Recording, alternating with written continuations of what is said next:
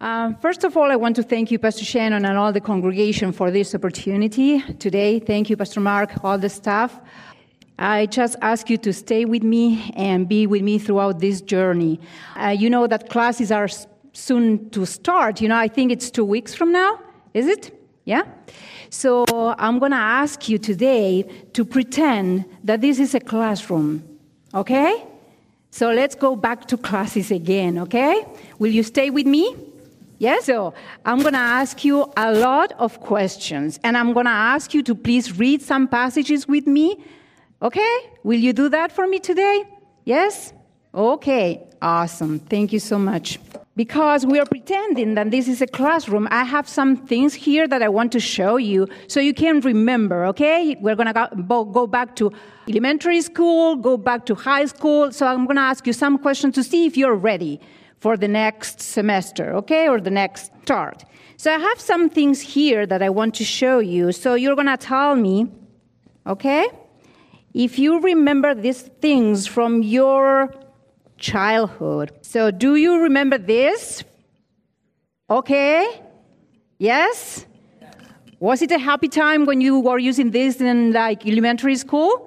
Yes? Okay, great. And then I'm going to show you some things that I have here. Do you remember your art classes? Oh, yeah? Okay. So if I show you these colors, please tell me. What? Okay, yellow, red, kind of red, and blue. Can you see it from there? Yes?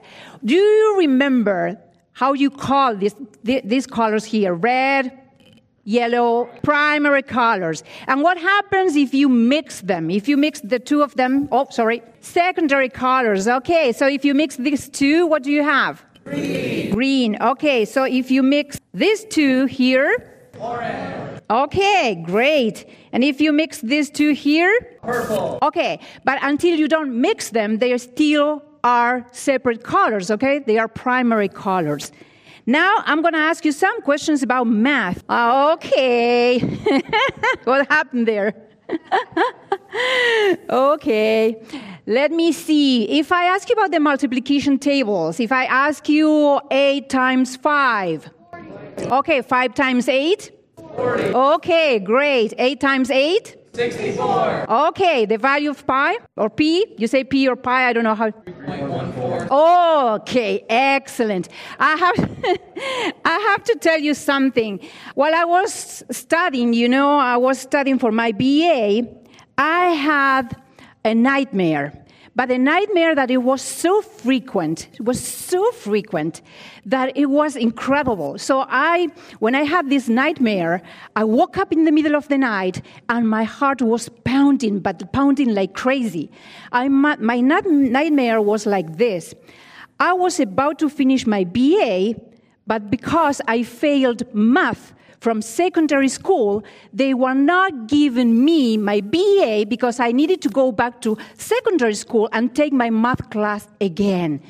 Math, to me, was a nightmare. It was very difficult, very difficult. So I had this dream over and over. To me, it wasn't a dream. It was a nightmare, okay? Because I don't like math. But some people do like math. Like my husband, he loves numbers, so to him, everything related to numbers is very easy. But to me, it was very difficult. So that's why, to me, it was a nightmare. So now I'm going to go. We talk about art classes. We talk about math. Now I want to ask you something about grammar, English grammar. Okay, are you happy or not? Okay, so we have a word there between life and God. Can you tell me what kind of word is that one? It is a preposition. And you're right. So, and when do you use prepositions, or what type of word? What do they show? Okay, so if something is up or down, okay, so those are prepositions. So they show what? Direction, maybe, or what? Connection, I like that word, okay? They show, very good, Tyler. Prepositions show the relationship between one word and the other. Okay? So they show the relationship between one word and the other. So in this case, we're going to see the relationship between life and God. But can you see there that I didn't use it with God? I use life in God. Because it is completely different to live your life with God than to live your life in God. Do you agree with that? Amen? Okay, so now that we saw the relationship between those two words, I would like the verse that I want to share with you today, the verse that I want to talk about to you, the verse that has been with me for many years, and God spoke to me many times through this verse, is this one here.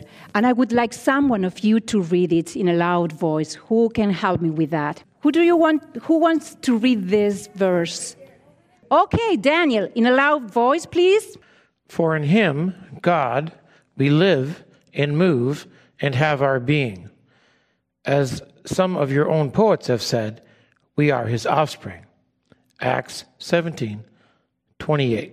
And that's Acts 17:28.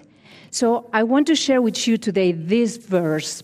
It says, for in him, in God, we live and move and have our being.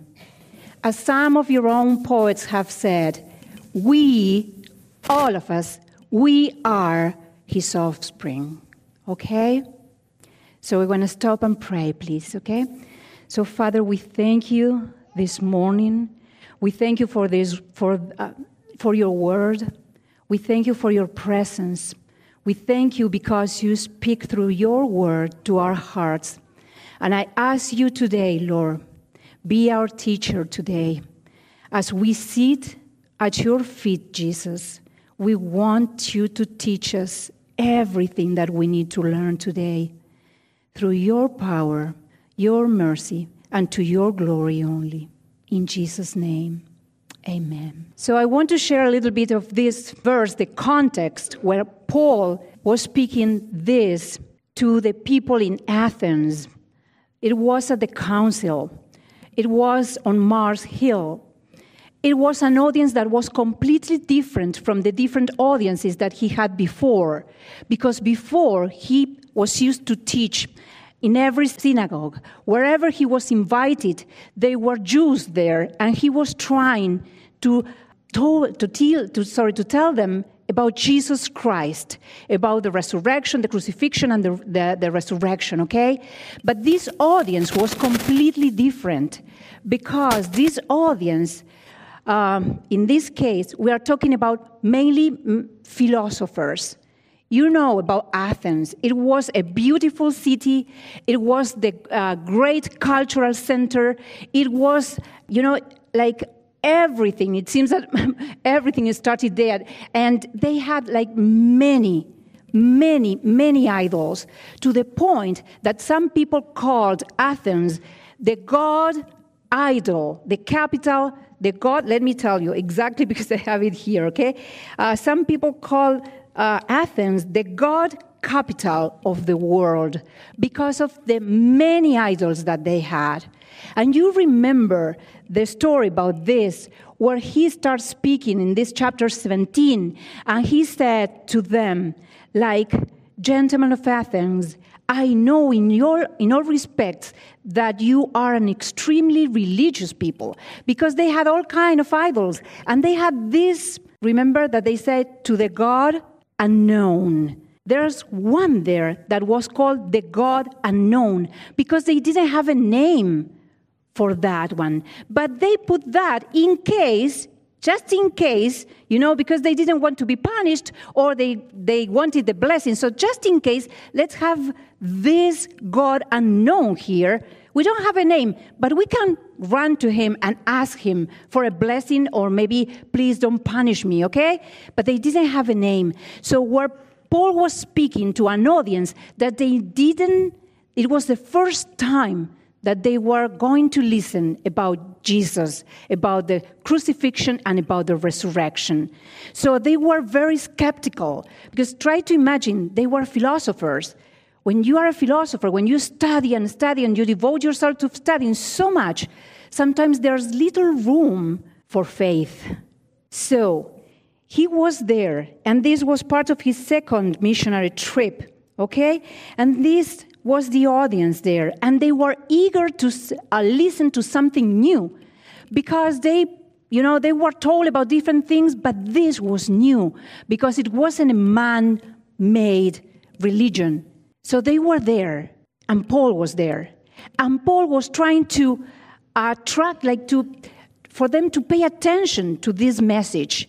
And what he did is he quoted the first part of the verse. He quoted that from one of the philosophers there. And he quoted the second part of the verse from another philosopher there. One they were called the Epicureans. Am I pronouncing it that right? Okay. And the other ones were the Stoics, okay? So they were completely different. But he was trying to make a point. So what he did is he used something that they knew, common ground for them.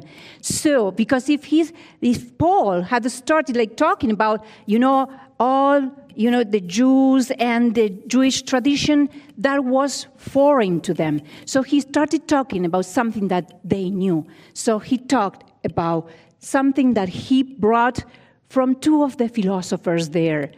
So, are you with me? Stay with me? Okay. So he said to them, you are an extremely religious people. And he said to them, you know what? This God unknown that you have here, he doesn't live in temples made by human hands, nor is he ministered to by human hands. You think that he's far away, but he's not far away. And he said to them, even though you think that he's far away, he's not far away, because in him, in God, we live. In him, we move. And in him, we have our being. He's not far away from you. And if you take a look around at our society, many people, they say that they are believers, but to them, God is still unknown, because they don't have a relationship with God. Okay? They only know about God, but they don't have a relationship with him. So for many people today, God is still unknown. So what I want you to share with me is this feeling that God to us is not unknown, because we don't live with him. We live in him. We don't move with him. We move in him. And we don't have our identity with him. We have our identity in him and him alone. Okay? So I have different versions of this verse. And one of the versions says that God doesn't play hide and seek with us. He's not remote. He's near. Another version says that it is by his power that we live. Thank you. So it is by his power that we live. Okay? So this is the first part of the verse that I want to share with you. In him, in God, we live. And because we're in a class setting today, I used the dictionary and I want to share with you the definition of live. The definition of live is to spend your life in a particular way. To spend your life in a particular way. And I want to ask you a question today. Guess what? In which way? In which way? Is it in our way or is it in God's way? God wants us to spend our life in his way. Okay? That's the way he wants us to spend our lives. And he created us. If you can see this from the beginning of creation, because he created Adam and Eve to live in constant fellowship with them. If you go, I'm not going to read everything. I have my notes here, but I'm not going to read everything. But if you go back to Genesis chapter 2, the creation, God creating Adam and Eve, it says here, it's Genesis 2, 7, and 8, if you want to read later. And God formed man of the dust of the ground. You know the verse. And man became a living soul. And the man that God had created, the man that God had formed, he put a garden, a beautiful garden for the man to take care of that. And God's presence was there. God's presence was in that garden. And when God created Adam and Eve, his purpose was to fellowship with them every day, to be with them. That was the purpose of creation. So we can see in Genesis chapter 2 that there's creation and there's purpose. God had a purpose for them, and there's fellowship. Remember these three words. Can we say them aloud? Creation, purpose, and fellowship. So that was Genesis chapter 2. But if we move just a little step, we move to Genesis chapter 3. What happens in Genesis chapter 3? Do you remember that? Sin. What else? There's usually a name for that. The chapter is called what? The fall. So between Genesis chapter 2 and Genesis chapter 3, we have creation, purpose, and fellowship, and then the fall. We have sin. And because of sin, there was a gap there. This gap, sin created a gap between the presence and the fellowship and man. Because of that, life before sin was very simple. They were in the garden, they were, enjoying everything. It was very pleasant, and it was very simple. But after the fall, life became very complex and complicated. Very complicated. And I would say, sin created a gap. But God created a way for man to be back to him and to have an unbroken fellowship with him, because he wants us to live in him. So God created a way. He wanted us to enjoy unbroken fellowship with him, his presence 24/7, all the time. And that was Jesus coming to save us. The gap, the breach, everything that was there, the gap that sin created, Jesus Christ came so that relationship could be restored. And we have Jesus, and we don't need a whole set of rituals, a whole set of sacrifices, a whole set, we don't have to run to a priest to ask them to intercede for us. We have Jesus. And Jesus is the way that we needed to enjoy, again, our life 24/7 in God. I want to share with you a verse in 1 Corinthians chapter 1. Paul was talking to the church in Corinth. It is 1 Corinthians chapter 1, and it's verse number 9. And it says, God is faithful, who has called you, every one of us. He called us by our names because he knows our names. He called us into fellowship with his Son, Jesus Christ. He called you and me, you, Shannon. He called you, Julia. He called every one of us into fellowship with him. But we need to live in him. Because if we live with him, that fellowship is broken. Sometimes we are with him, sometimes we leave him. Okay? So, but if we are in him and he's around us, there's no way that I can, attach myself to him and detach myself from him. No, in him, Jesus Christ, he's there for you to have fellowship, constant communion with him. Amen? And I was reading a book by Richard Foster. He's one of my favorite authors, And he writes about all the believers, like believers from long time ago, not now, but long time ago. And he said that those believers, they had a profoundly simple approach to life. And that approach to life was to go through all the activities in your day in a joyful awareness of God's presence. My question is, are we aware of God's presence 24/7? Every minute of our lives, are we aware of that? That he is here. That he is, when I go home, he is there. When I go to work, he's there. Are we aware of that? I leave you to think about that. And now I want to share the next slide. So this is a quote from Richard Foster from Prayer. And he says something about that. Let's see, who can read it for me?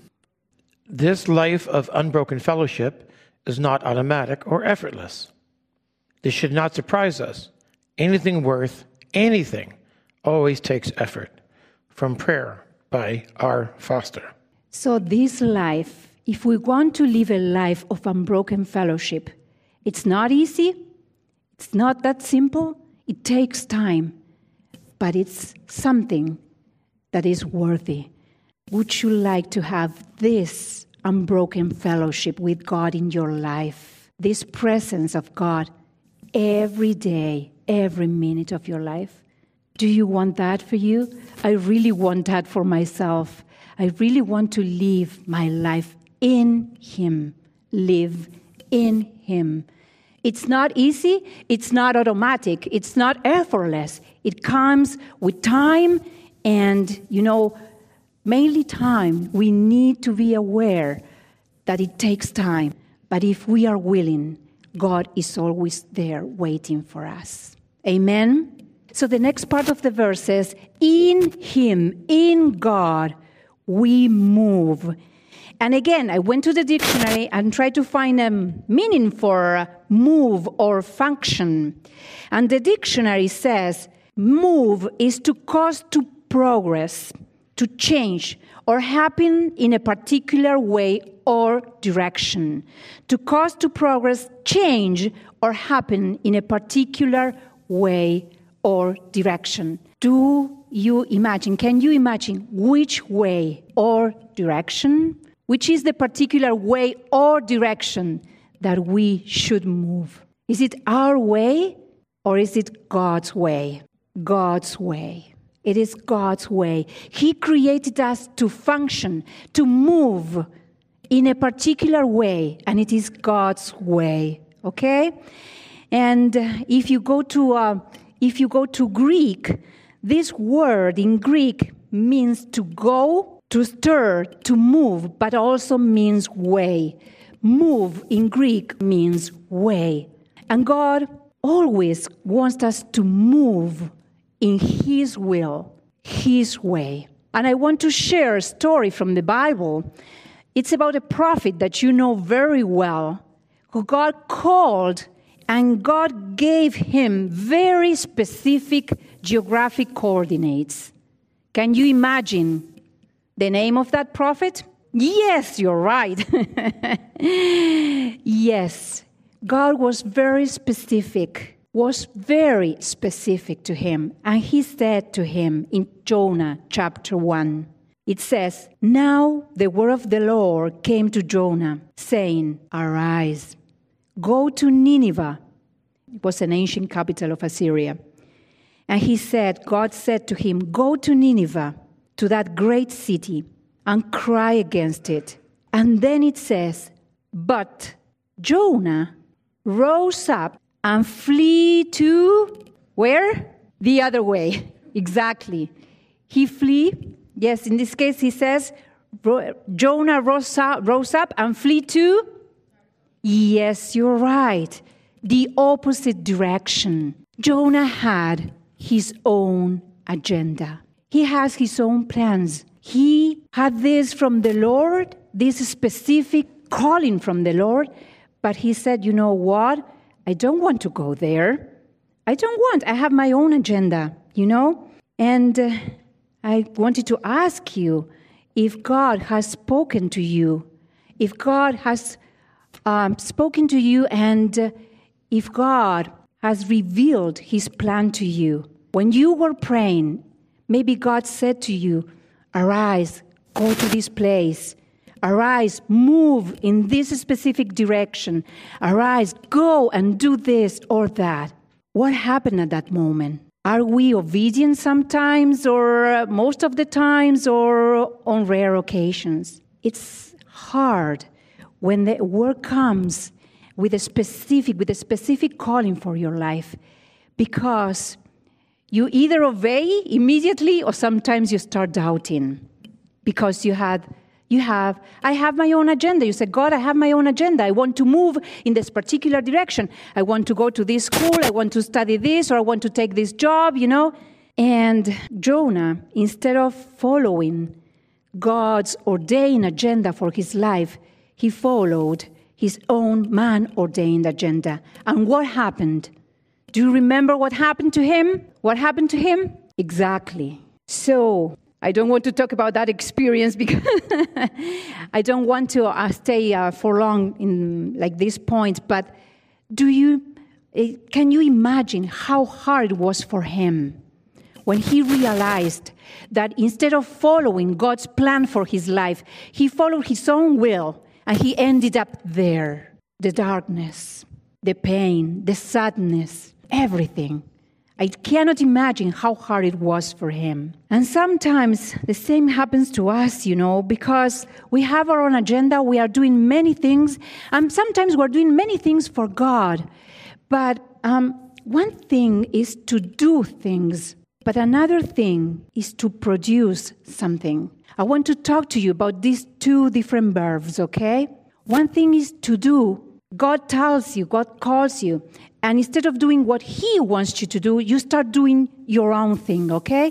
And you do, and you do, and you do, and you do, because you don't want to obey God's calling, because it involves a lot maybe, okay? So, but you do, and when you go to bed at night, and you think about all the things that you were doing during the day, my question is, sometimes we do a lot, but do we accomplish what God wants us to accomplish? Because there are two different things. You can do many things. And if you check my schedule, like some years ago, my schedule was like crazy. It was appointments and this and that. It was all over, every day. But one day, when I sat at my desk and I saw that, I realized that I was doing. And I'm going to tell you, do is to perform an action. But it doesn't mean do is not a synonym of achieving. Doing is not a synonym of achieving. Doing is not a synonym of accomplishing. And we might be doing many things, but not producing the change that God wants us to produce in this time for our lives. So what I did at that time, and I would like to invite you to do the same. In this case, there were many, many unproductive activities in my life, many of them. So I asked God what he wanted me to do. And I start, crossing out many of the things that I had in my own agenda, because I really wanted to start doing what God wanted me to do, not my own plans, not my own appointments. I wanted his appointment, his plans for my life. So God doesn't want us to live in this dichotomy, okay? This is my agenda, and I move like I want, and this is your agenda, God. He doesn't want us to have these dichotomies. He wants us to put everything together. He doesn't want us to have secular activities and like sacred, or divine. You say, this is a secular appointment, this is a divine appointment. To God, everything is divine. Everything is divine. So I want to tell you that I was listening to a pastor, and this pastor was speaking about, again, God's agenda and our agenda. And he said that this pastor, his name is Smith, and he wrote a book that the name is Heaven So Near, So Far. And he was talking about people who, they have their own agenda, and when their own agenda doesn't match, my own agenda doesn't match what God wants for my life, so I detach my agenda from God's, and I continue living, in my own ways. But when God's plans, they fit, or they match what I want, then you come attached to his agenda again. That's why he was calling this Heaven So Near, So Far, because it seems that sometimes we are so near to this God that is so near to us. Sometimes it seems that we are so far from him. So God wants us to move in him. We need to pray and ask God, I surrender my agenda to you. This is not my agenda anymore. This is your agenda. And I want to share something with you about my plans and my life. And like long ago, many, many, many years ago, God started talking to me about coming to Canada. Get up, go to Canada. Go to bed, go to Canada. Go to work, go to Canada. It was that prompting again and again and again and again. At that time, I was living in Argentina. And like Jonah, I didn't want to pay attention to that, because going to Canada from Argentina, it was a lot of money. It was a lot of effort. It was a lot of everything, a lot of sacrifice. And it meant, to me, leaving one daughter behind. And I can tell you, when God asks you to do something, it's very easy sometimes to leave all the material things that you have. You can leave your house, you can leave a car that you have, you can leave your plans and everything that you have in that specific place.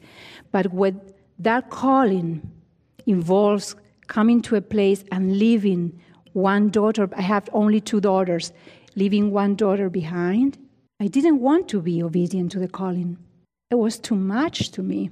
It still is too much. People who know me very well, they know how much I miss my eldest daughter. And for many years, he spoke to me, go to Canada, go to Canada, go to Canada, go to Canada. Until one time I said, God, I cannot live like this anymore. It seems that I have to go to Canada. So I talked to my husband, he's here today. And it was very hard for us because we left everything there. He left his whole family and our daughter and friends and a life, his business, everything. So I want to say thank you in front of all of you to my husband for coming here with me, for being obedient, even though we didn't understand, like at that time we didn't understand anything. The only word, and I didn't have the specific, specific place like Jonah, go to Nineveh. Didn't have that, but God gave me a promise. When he said, go to Canada, he said to me, I will never leave you nor forsake you. He never did. Never. He was faithful every step of the way. He is faithful today. I can tell you, when he calls you and he says, move over and over and over again, please move. Because you are not moving with him. You are moving in him. And that's totally different. Totally different. So I prayed at that time and I said, God, this is not my agenda anymore. I surrender my plans to you. And when you say go, I will go. And if you say stay, I will stay.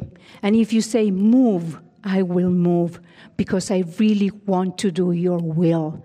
Not my will, not my plans, not my purposes. I want your will for my life. I want to live my life in you. I want to move in you.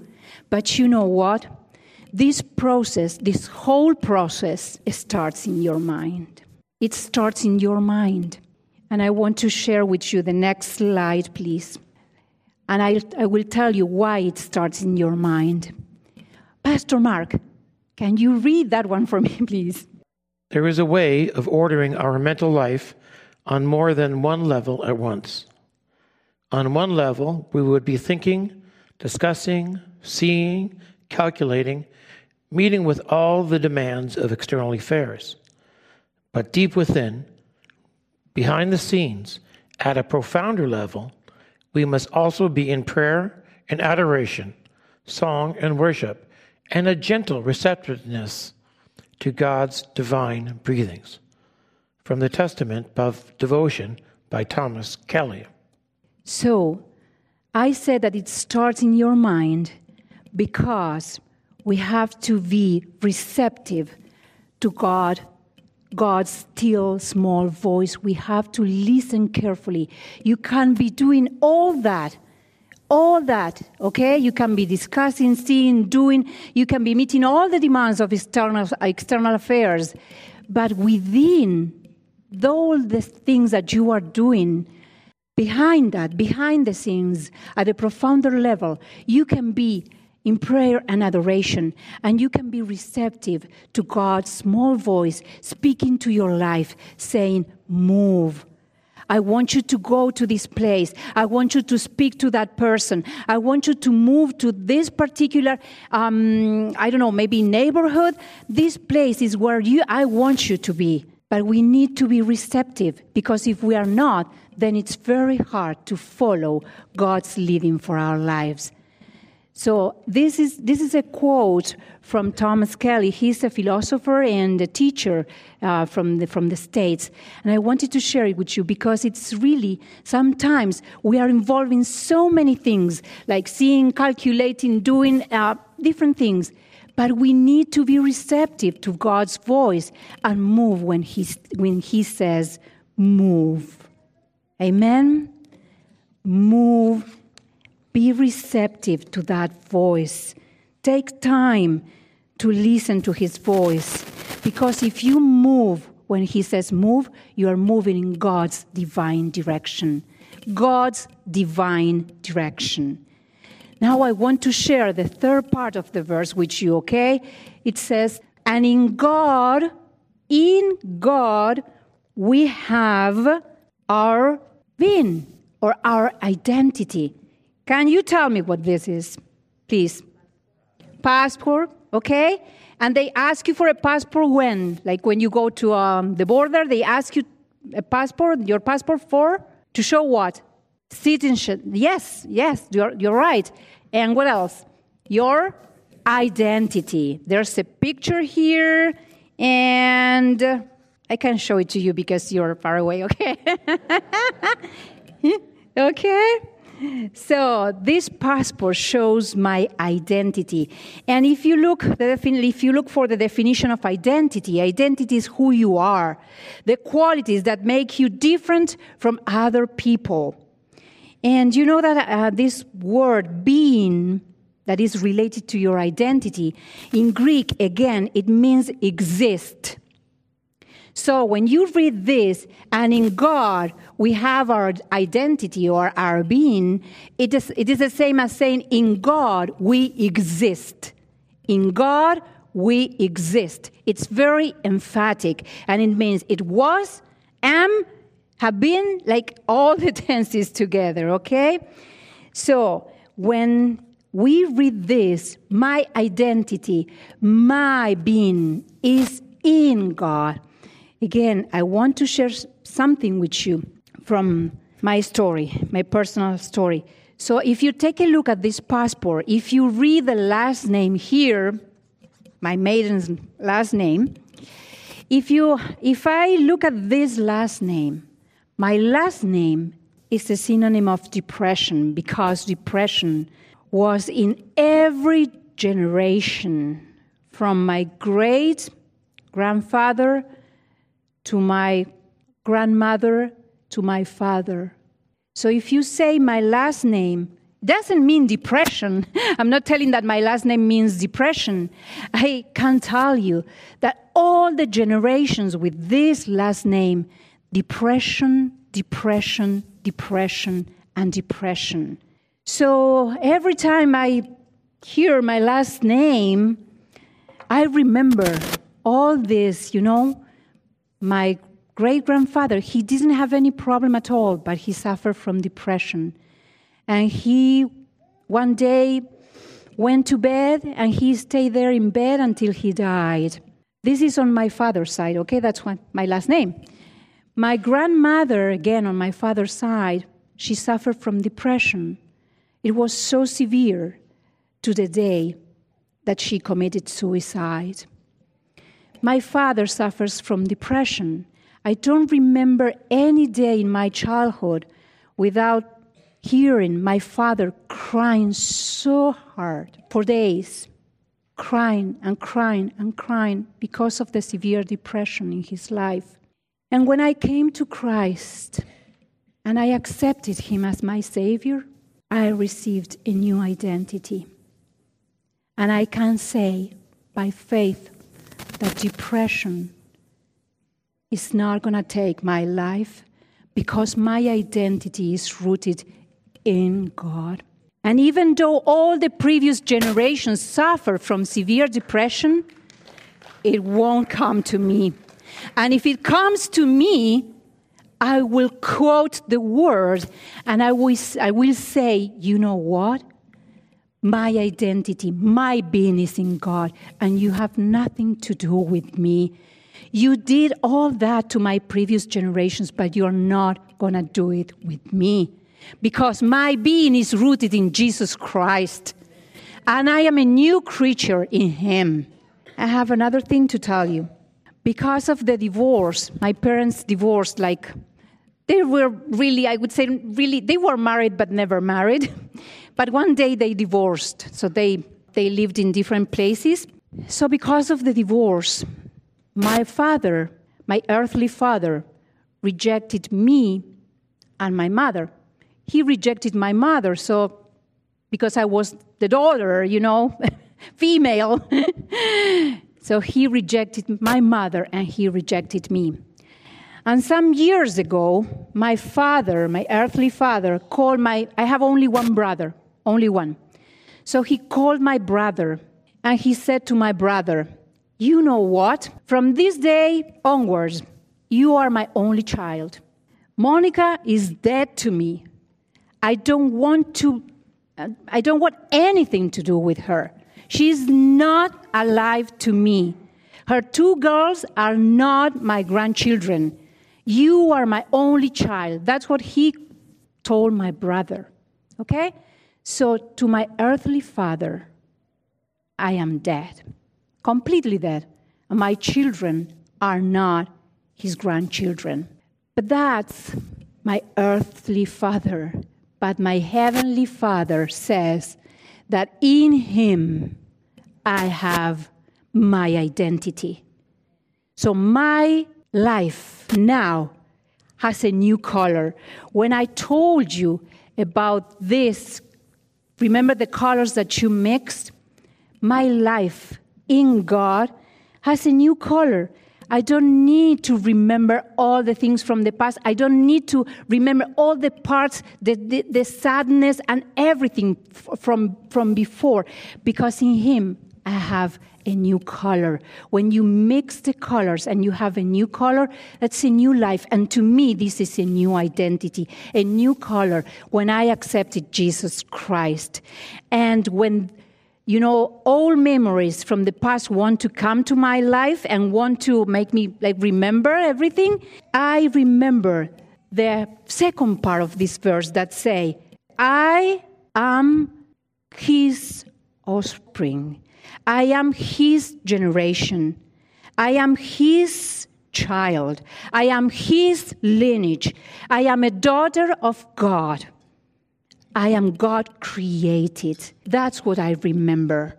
I don't remember all the different parts from the past. I remember that this is a new day, a new life in Christ. And when I want to really reinforce that, I read this passage and I say to myself, for I am God's handiwork, created again with Christ or in Christ, created in which God prepared in advance for us to do. Okay? Can we read it again together, please? Can we read it again? For we are God's handiwork, created in Christ Jesus to do good works, which God prepared in advance for us to do. Ephesians chapter 2, verse 10. I am created in Christ. I am his. And you know that this word, handiwork, in some other versions it says workmanship, and it means that it's like a fabric, a product, a thing that is made. So when all these sad memories want to come to my life, I always say to myself, I am God's. He created me. He is my heavenly Father. And because I don't have an earthly father to run to, I always run to my heavenly Father. If there's an earthly father that doesn't want to receive you, there's a heavenly Father who is always, always, always, always, always there for you, with open arms to receive you, to hug you, to kiss you, to say, I am here. Live in me. Move in me. Have your identity in me. That's his invitation today. And I want to share very quickly the application for this.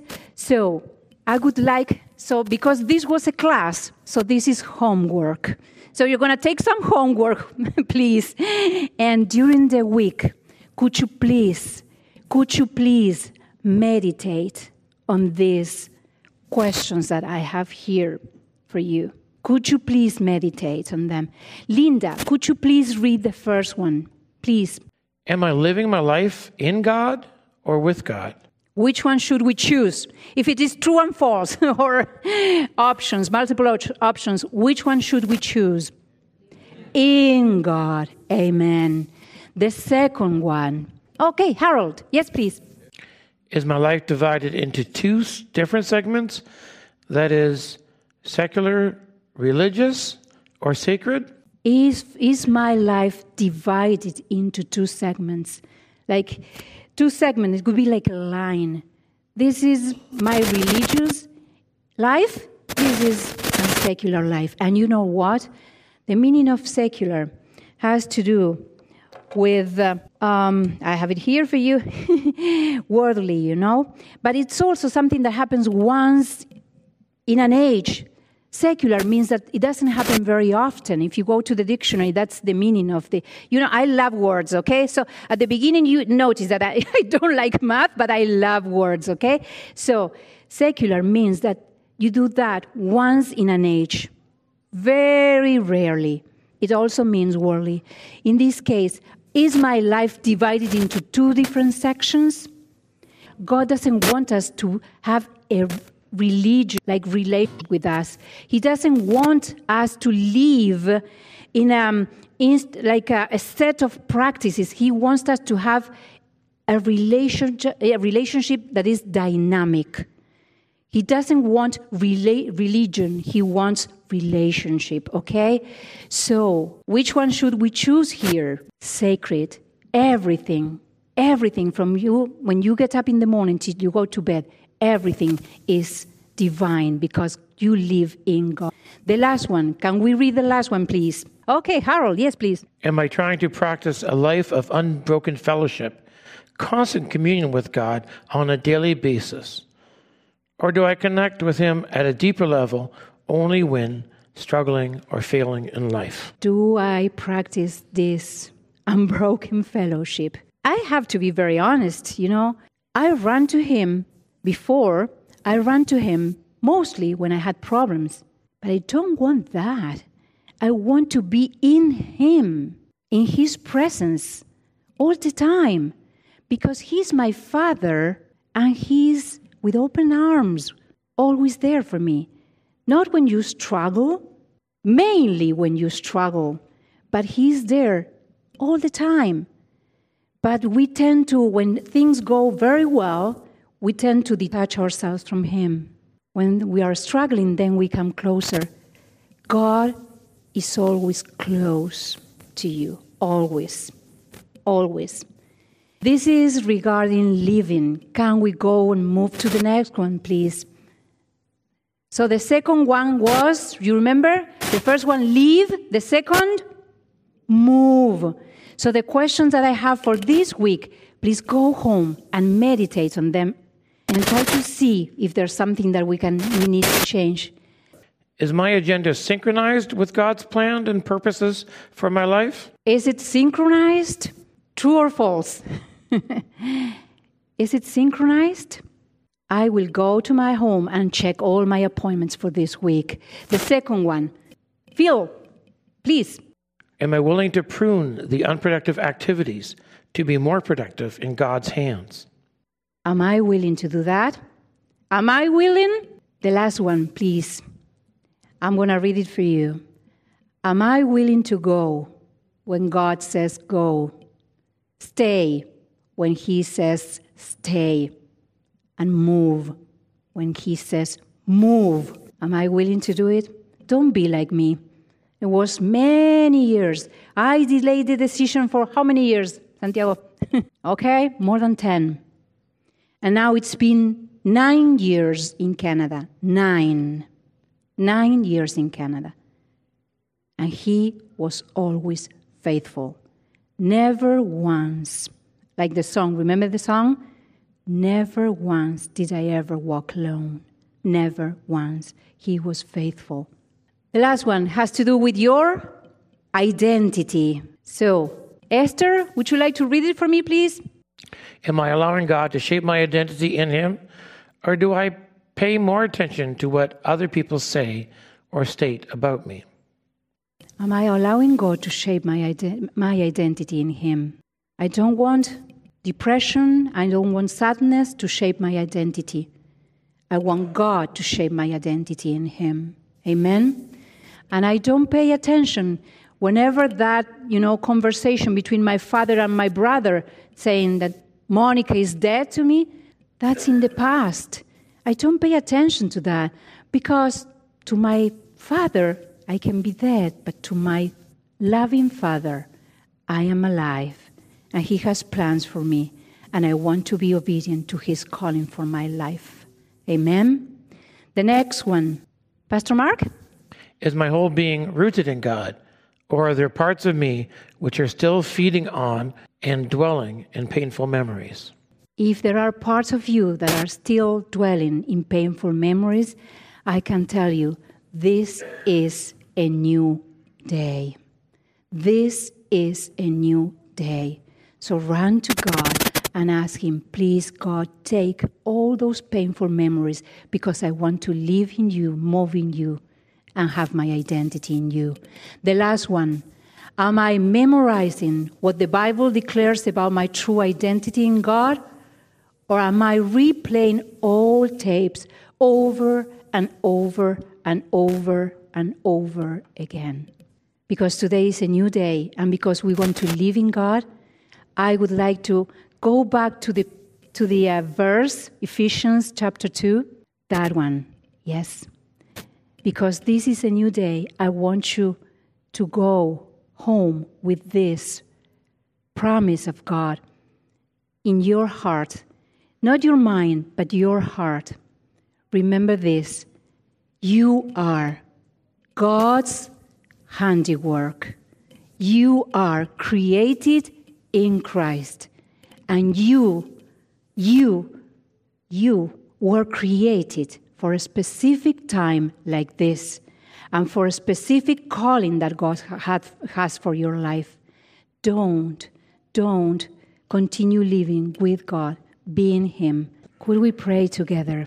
After the prayer, I would like to invite you, if this is a new day for you and you want to come to the front and surrender your life again and say, God, I want to start living in you. I want to be obedient to your calling for my life. Please come to the front and open your heart before God. Surrender your life again to Him and say, God, I'm nothing without you. I need you. I need you today. Please take my life and make it new. Please take over. God, take over. Take my life. Take it, Lord. So, Lord, we thank you so much this morning. Your presence is here, Lord. You love us so deeply. You want us to start a new relationship. You want us to be in you, Lord, 100%. You don't want just parts of our life. You want everything from us because you gave everything for us, Lord. Jesus, when you came to the cross and you paid a price for us, you didn't keep anything for yourself. You gave it all, Lord. And so that's why today, Lord, we want to come before you and say, God, if I was living my life with you, I want to start living it in you, Lord. Please take over. Take over. All my life, all my plans, all like everything that I had in mind, Lord, my agenda, my schedule, Lord, take over. Please, Lord. Please. Please. I want to walk in your ways, Lord. I want to be with you 24/7. I want your presence. Your presence is heaven to me, Lord. There's nothing else here. Nothing else that I want more. I want your presence, Lord. I love your presence. I love you, Lord. And I surrender my life to you once again. Once again, I give my life to you, Lord. In Jesus' name. In Jesus' name I pray. Please take it. Please take my life as an offering, Lord. In Jesus' name. Please take it. Be my life. My life be pleasing to you, Lord. In Jesus' name. Amen. Amen.